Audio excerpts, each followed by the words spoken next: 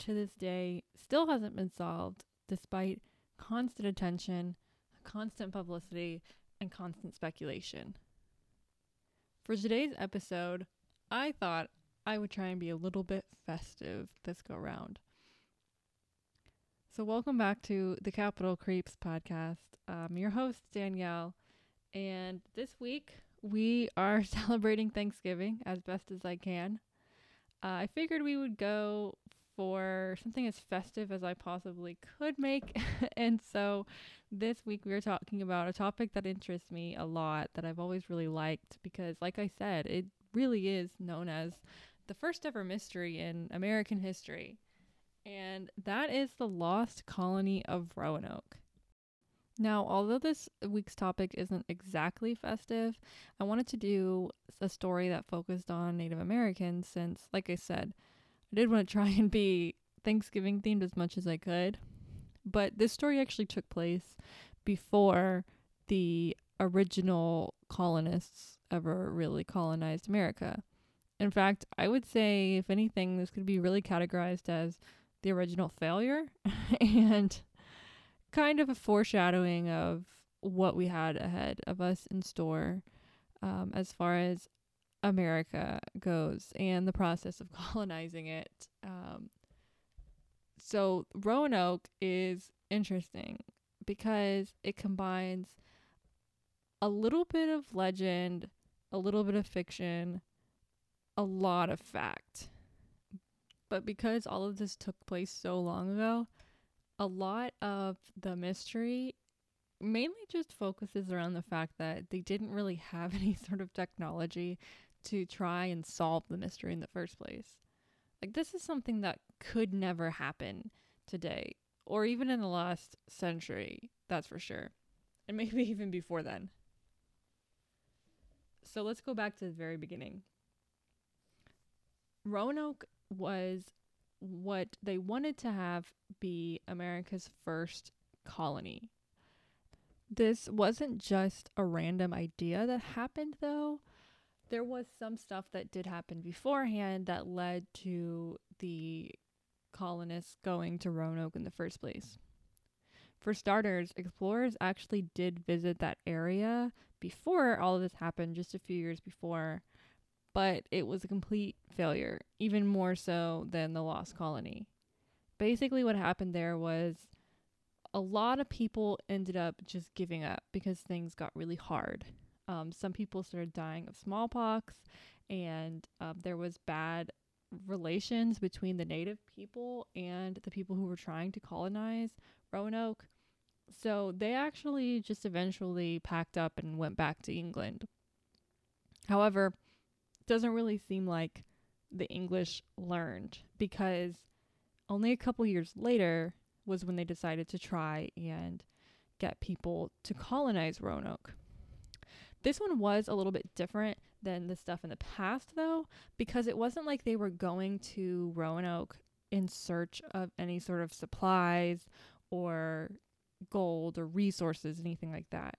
They actually wanted to set up shop there and, have English people living there and forming a little community and all that. So they got people, random people, to join. In July of 1587, that's when they would have landed in the area. They recruited people to come to this new world because they really just knew who to pick. A lot of the people were middle class, and they were attracted to the idea, not even just for the adventure and whatever else might happen, but because they wanted to own their own property, and this would be a really quick and easy way to do so. I mean, on their end, they figured all I have to do is get there and just decide this is my land now, and there they go. They're set for life. So the location that they went to was actually based on the previous events that had happened. There had been explorations beforehand, and so because of that, they kind of had an idea of, okay, this is where we can go, this is where we can't go. And what was weird about this was there had been actually issues between the native people at Roanoke and the explorers, but they still went back there anyways. Whether or not there was anything special or important that happened there that made them want to go back, I don't know. But when they showed up there, they saw signs that people had been there in the past, and that's how they knew, hey, we're at the right place. The island that they landed in was actually what is now a part of North Carolina, just to put in perspective as to where this is. I've never been anywhere near the East Coast, so all of this means nothing to me. And you could tell me that it was in Florida, and I would have no way to disprove that. But it was in North Carolina. So with this crew, there was a man named John White, and he showed up to the colony with his wife and his daughter, who was super pregnant at the time. And he was eventually made governor of the people who landed. So I guess governor of the colony would be how you would say that. Eventually, his daughter, who, like I said, was super pregnant, gave birth, and she had a daughter on August 18th in 1857, so just a couple months after they landed. The daughter's name was Virginia Dare, and something interesting about her is that she's the first known English person born in America. So it was really looking like, they were going to have a colony and start families and actually do what they had tried to do in the first place. But while they were at Roanoke, there was pretty much constant tension with the native people that lived there, partially due to what had happened in the past, but also due to the fact that these people didn't really know their place. They had just decided, hey, this is my land and these are my resources. And they were desperate. And so they were doing whatever they could to survive, including, hunting on land that belonged to the people who had already been there, and, anything else that might bother them, including possibly even stealing their supplies when needed.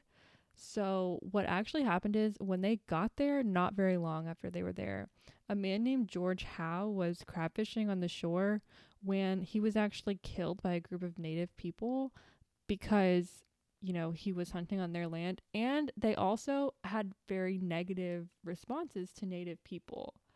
These were the Croatoan people, and they had never really gotten along with the American settlers because of the fact that, they did all the things that they did and showed up and decided to start crab fishing on their land and stuff like that. And was like, oh yeah, this is where I live now. This is my land. Very cool. We love it. So pretty much from the very beginning, things were not good. There was also attacks that happened where the group at Roanoke tried to attack an enemy tribe, and they accidentally ended up getting in conflict with the Croatoan people, who they already weren't doing so hot with, which made things even worse. And this is also bad to consider because the Croatoan people were pretty close to them. So it was like having neighbors who want you dead and know the terrain better than you and know how to hunt better than you and probably know how to kill you better than you know how to kill them. John White, despite everything else that had happened with the native people, actually wanted peace with them. And so they kind of lucked out when they met a man named Manteo. So there's a little bit of he said, she said when it comes to who exactly Manteo is. Not necessarily, was he a real person? Did he exist? He definitely did. But it's a question of what his status was. Some people say that he was really high up or possibly even a chief of the Croatoan people. And some people say that his status was never really legitimate in the first place and that his mother was high up, but she didn't pass it down to him because it wasn't like they were doing any sort of royalty. So people think that maybe it got mixed up because English people have an idea that status is passed down by birth. And so there's a possibility that in the Croatoan tribe, it didn't work like that, but the people were mistaken. But regardless, Manteo did play a big part in the English settlers' lives. He even went on to continue working with English settlers, even past the work that he did with the Roanoke people. So what he did is he just sort of helps them through the hardships. He helped them learn how to do like crops, helped with conflict mediation with his people and their people, and he also was a translator. So I guess he learned English and would translate and mediate at the same time. Sometimes his people did say that he was a traitor. He even supposedly assimilated into English culture later on, and this was, I guess, all by his own choice. But regardless, he was helpful to them during this time.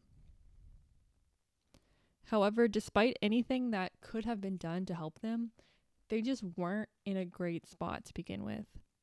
Their supplies were low, and by the time that August hit, people were already worried about the winter that was coming up.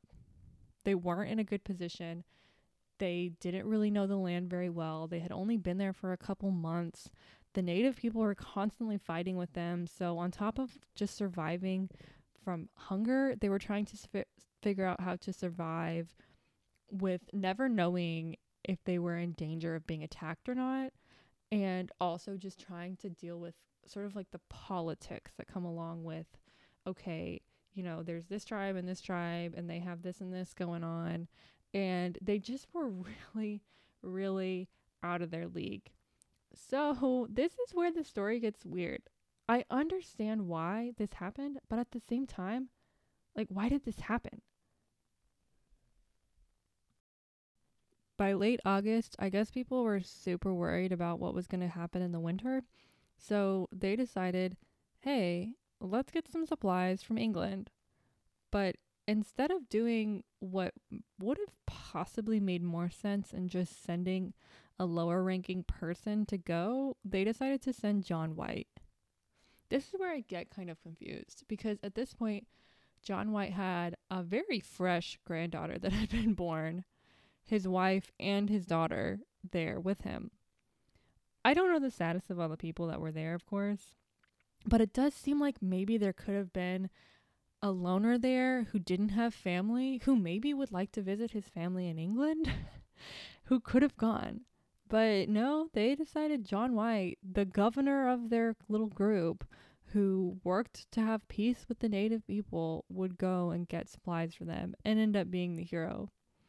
So he went. He left in August and he got back in England in October. Now, this is where the story goes from, okay, this is boring, to, okay, now it gets interesting. It also goes to show you how much more exciting and mysterious life would be if we didn't have constant technology. Like, I think just about once a day, how much better life would be if we just stopped progressing with technology past like 2000. We had computers, but we didn't have computers in our hands at all points in time. However, there are definitely some conveniences that I could live with. One of them being the ability to talk to somebody who left to another country and let them know maybe if I was alive or dead, and vice versa. So John went to England, and he was super psyched to come back and help his family, give them supplies, and take back control of his colony and do whatever he was trying to accomplish with Roanoke. However, it just wasn't going to work out for him. It really wasn't in the cards for him. See, at the time, England and Spain were not really on good terms. Apparently, the conflict between Spain and England was so bad that it kept the English from investing in a trip back to America for another 3 years. So for 3 years, John had to wait until he finally got the green light to go back to America and bring back supplies. Now, this part of the story often sort of gets blown over of like, oh yeah, and he couldn't wait. He had to wait for 3 years, and then he came back and this happened. But what I'm super interested in is, what was he doing for 3 years? What do you do for 3 years? And how does anybody have that much patience? So 3 years later, he returns back to Roanoke. He finally got back there at August 16th of 1590. Now, if you remember, he was only on Roanoke for like 2 months before he left. Now, it's been 3 years later, pretty much 3 years since the day he left. And he strolls back onto Roanoke Island with all his supplies, like, hey guys, I fixed it. I figured it out. We got it. It's good. I saved the day. However, whenever he comes back, he sees that there's nothing there. But it's not as black and white as that. Not only is there nothing there, as in no people, there's no sign of any sort of struggle. There's no sign that anybody packed up and left. It's as if they just disappeared. So John's like, everyone's gone. There's no signs of struggle as far as maybe dead bodies anywhere. There's no signs of struggles as in like there's stuff being destroyed or pillaged. No, it was just empty. So he does a little bit of investigating, and he saw the word Croatoan carved into a fence. And into a tree was carved the letters C-R-O. Now, C-R-O is the first 3 letters of Croatoan. So it's possible that somebody was in the middle of writing it somewhere else as well, and they just had to leave for whatever reason in the middle of it. So he was looking around more because there was something specific that he was worried about. Apparently, they had been given instructions by John that if they ever were to have to leave against their will, anybody would stop and carve a Maltese cross somewhere. But he never saw one. Instead, like I said, Croatoan was carved. So it was like somebody was trying to send a message, but it was like they were trying to say, hey, we're not being held at gunpoint here, but just so you know, something's going on. Now, if you were listening closely, you would remember the word Croatoan has come up multiple times in this story. And that's because of a few reasons. One, there was the Croatoan people. Manteo was one of them, but for the most part, they hadn't really been jiving with them too well. But the Croatoan people, why were they called that? Well, it's because they lived on Croatoan Island. This island was about 80 miles away. So John said, hey, let's go check there. However, there was a really bad storm. And whoever was with John was like, yeah, no, we're not going. And instead of just wait out the storm, they went back to England. I couldn't find a reason why. It doesn't really matter. But all I know is there was some sort of obligation that John had to go back to England. Now, I know that John wasn't alone, and I know that John wasn't the only decision maker here.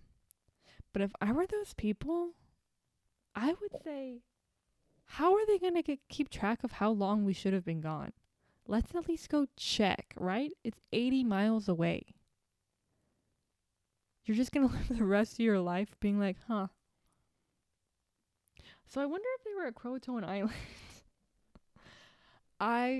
This is the weirdest part of the story. No matter what has happened before this or after this, the weirdest part is that they didn't just go and check it out. However, that's the end of John's portion of it. He just didn't go check. But when he came home, it was a mystery that people started talking about. It sparked people's interest. And so people decided that they were going to be the one to go ahead and find the lost colony of Roanoke.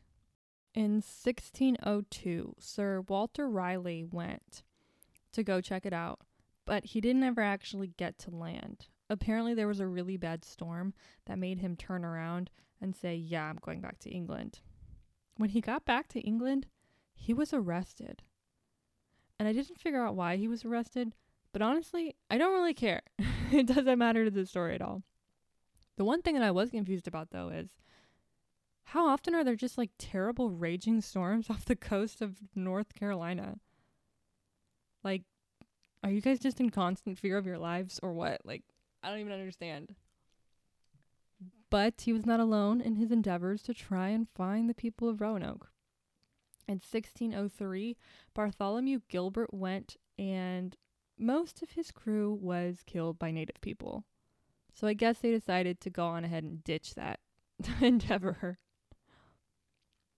Now, as far as the story of the lost colony of Roanoke goes, yeah, the story is interesting, but what people mostly focus on are the theories as to what happened to the people. Like I said, it was 115 people. So where did they go? And this is where facts mixed with legend, mixed with a little bit of history. Now, there's a lot of theories as to what happened to them, so bear with me. I honestly think that pretty much all of them are worth at least hearing out, even if you have an idea that maybe you've already thought of as to maybe what happened to them. One of the first theories is that maybe they were just all killed. There are two ways as to why people think they would have been killed. So some people think that the native people just killed them off. This theory was spearheaded by John Smith in 1607. And yes, that John Smith. I don't think this happened like the Disney movie said it did. So apparently, he was talking to Chief Powhatan, and the chief said that, yeah, me and my whole tribe actually killed them all. And we did it for retaliation because they allied themselves with an enemy tribe. And so to get back at them, we just decided to kill them all. Now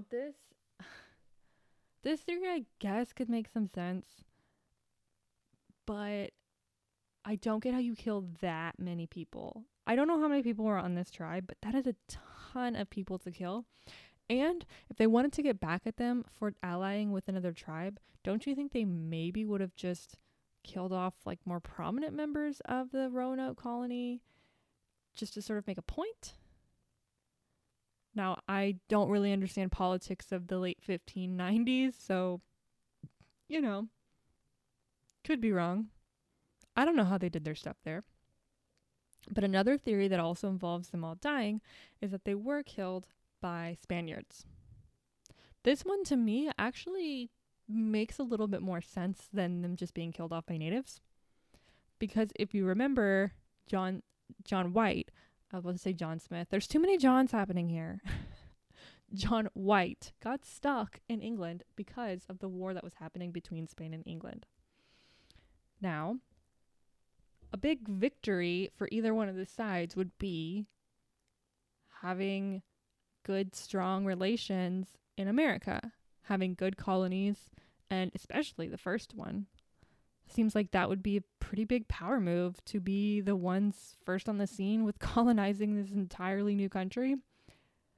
So, what people think is that maybe some Spanish explorers happened upon the English people and were like, oh, they got like a whole colony happening here. We can't have that. So they killed them all for politics.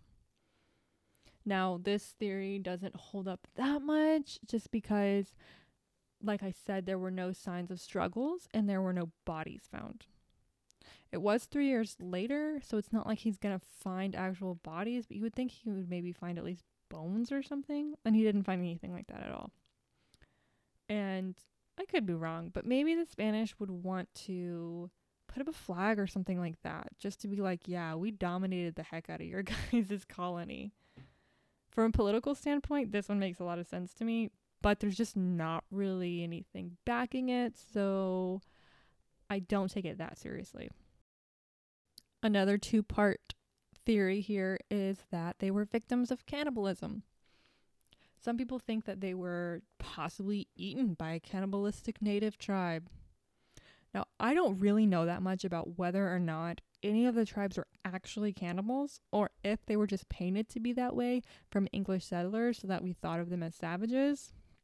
So I can't sit here and say, yeah, they definitely had people there who did that. So yeah. So, meh, you know.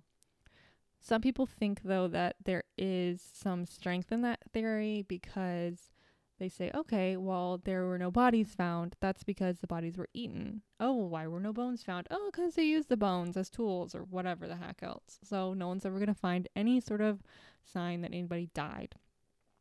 But some people think that they were also victims of cannibalism, but that they were the ones cannibalizing. Basically, when John left them, he thought they were in pretty rough shape. So some people think that the winter got so tough that they all just ate each other. Again, this would explain maybe why there weren't bodies found, but in this scenario, I don't know if English colonizers used bones for any reason, or if maybe they buried them or something. I don't know, but that's just, it's one of the more outlandish ones, and I definitely don't think that this happened, but it's still worth talking about because some people believe it. And in this scenario, I don't think any one idea could be that crazy, except for the other idea that is that crazy. And that is that they were victims of witches. So the reason why some people think that witches were involved is because the Croatoans told stories of witches that lived out in the woods. So some people think that the woodland witches decided to come and cast a spell on them or something. Now, this theory I didn't see that commonly put out there, but like I said, I think every theory is worth at least talking about.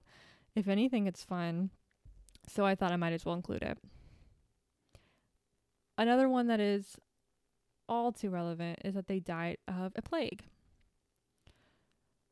So in a lot of these expeditions, people were getting super sick. So why not the Lost Colony? Why couldn't they have just gotten sick and then all died? Now, in this scenario, people think, okay, well, why didn't they find, mass graves or whatever? Well, people think that they were so desperate that maybe they just, whenever somebody was sick, they would just abandon them somewhere. So kind of like a way to quarantine them. Say, hey, you can't get anywhere near me, and that's cool with me. I'll leave you to die out somewhere. Disease makes people desperate. And maybe that's what happened. Again, there's not really any evidence backing this one, and it is kind of just speculation based on experiences that other explorers had. But I don't really think that it's something that could be completely overlooked. We don't really have that much evidence for any of these theories. And I mean, we saw this stuff happening in England, so why not happening, out in America? Now, this last theory is definitely the most popular one. And that is maybe they just joined the tribe. Now, some people think that they were actually forcefully taken from Roanoke onto the Croatoan island to be slaves for the Croatoan people. However, I don't believe this just because they took the time to write out Croatoan and CRO, but nobody wrote the cross. And maybe somebody decided, I'm being kidnapped. Instead of writing a cross, I think I'm going to tell them just where I am. Logically, yeah, that makes more sense. But they didn't. They didn't make a cross. Nobody did. So, I don't know. I don't have anything backing that. I haven't seen anything backing that. And that one's a little bit more of speculation.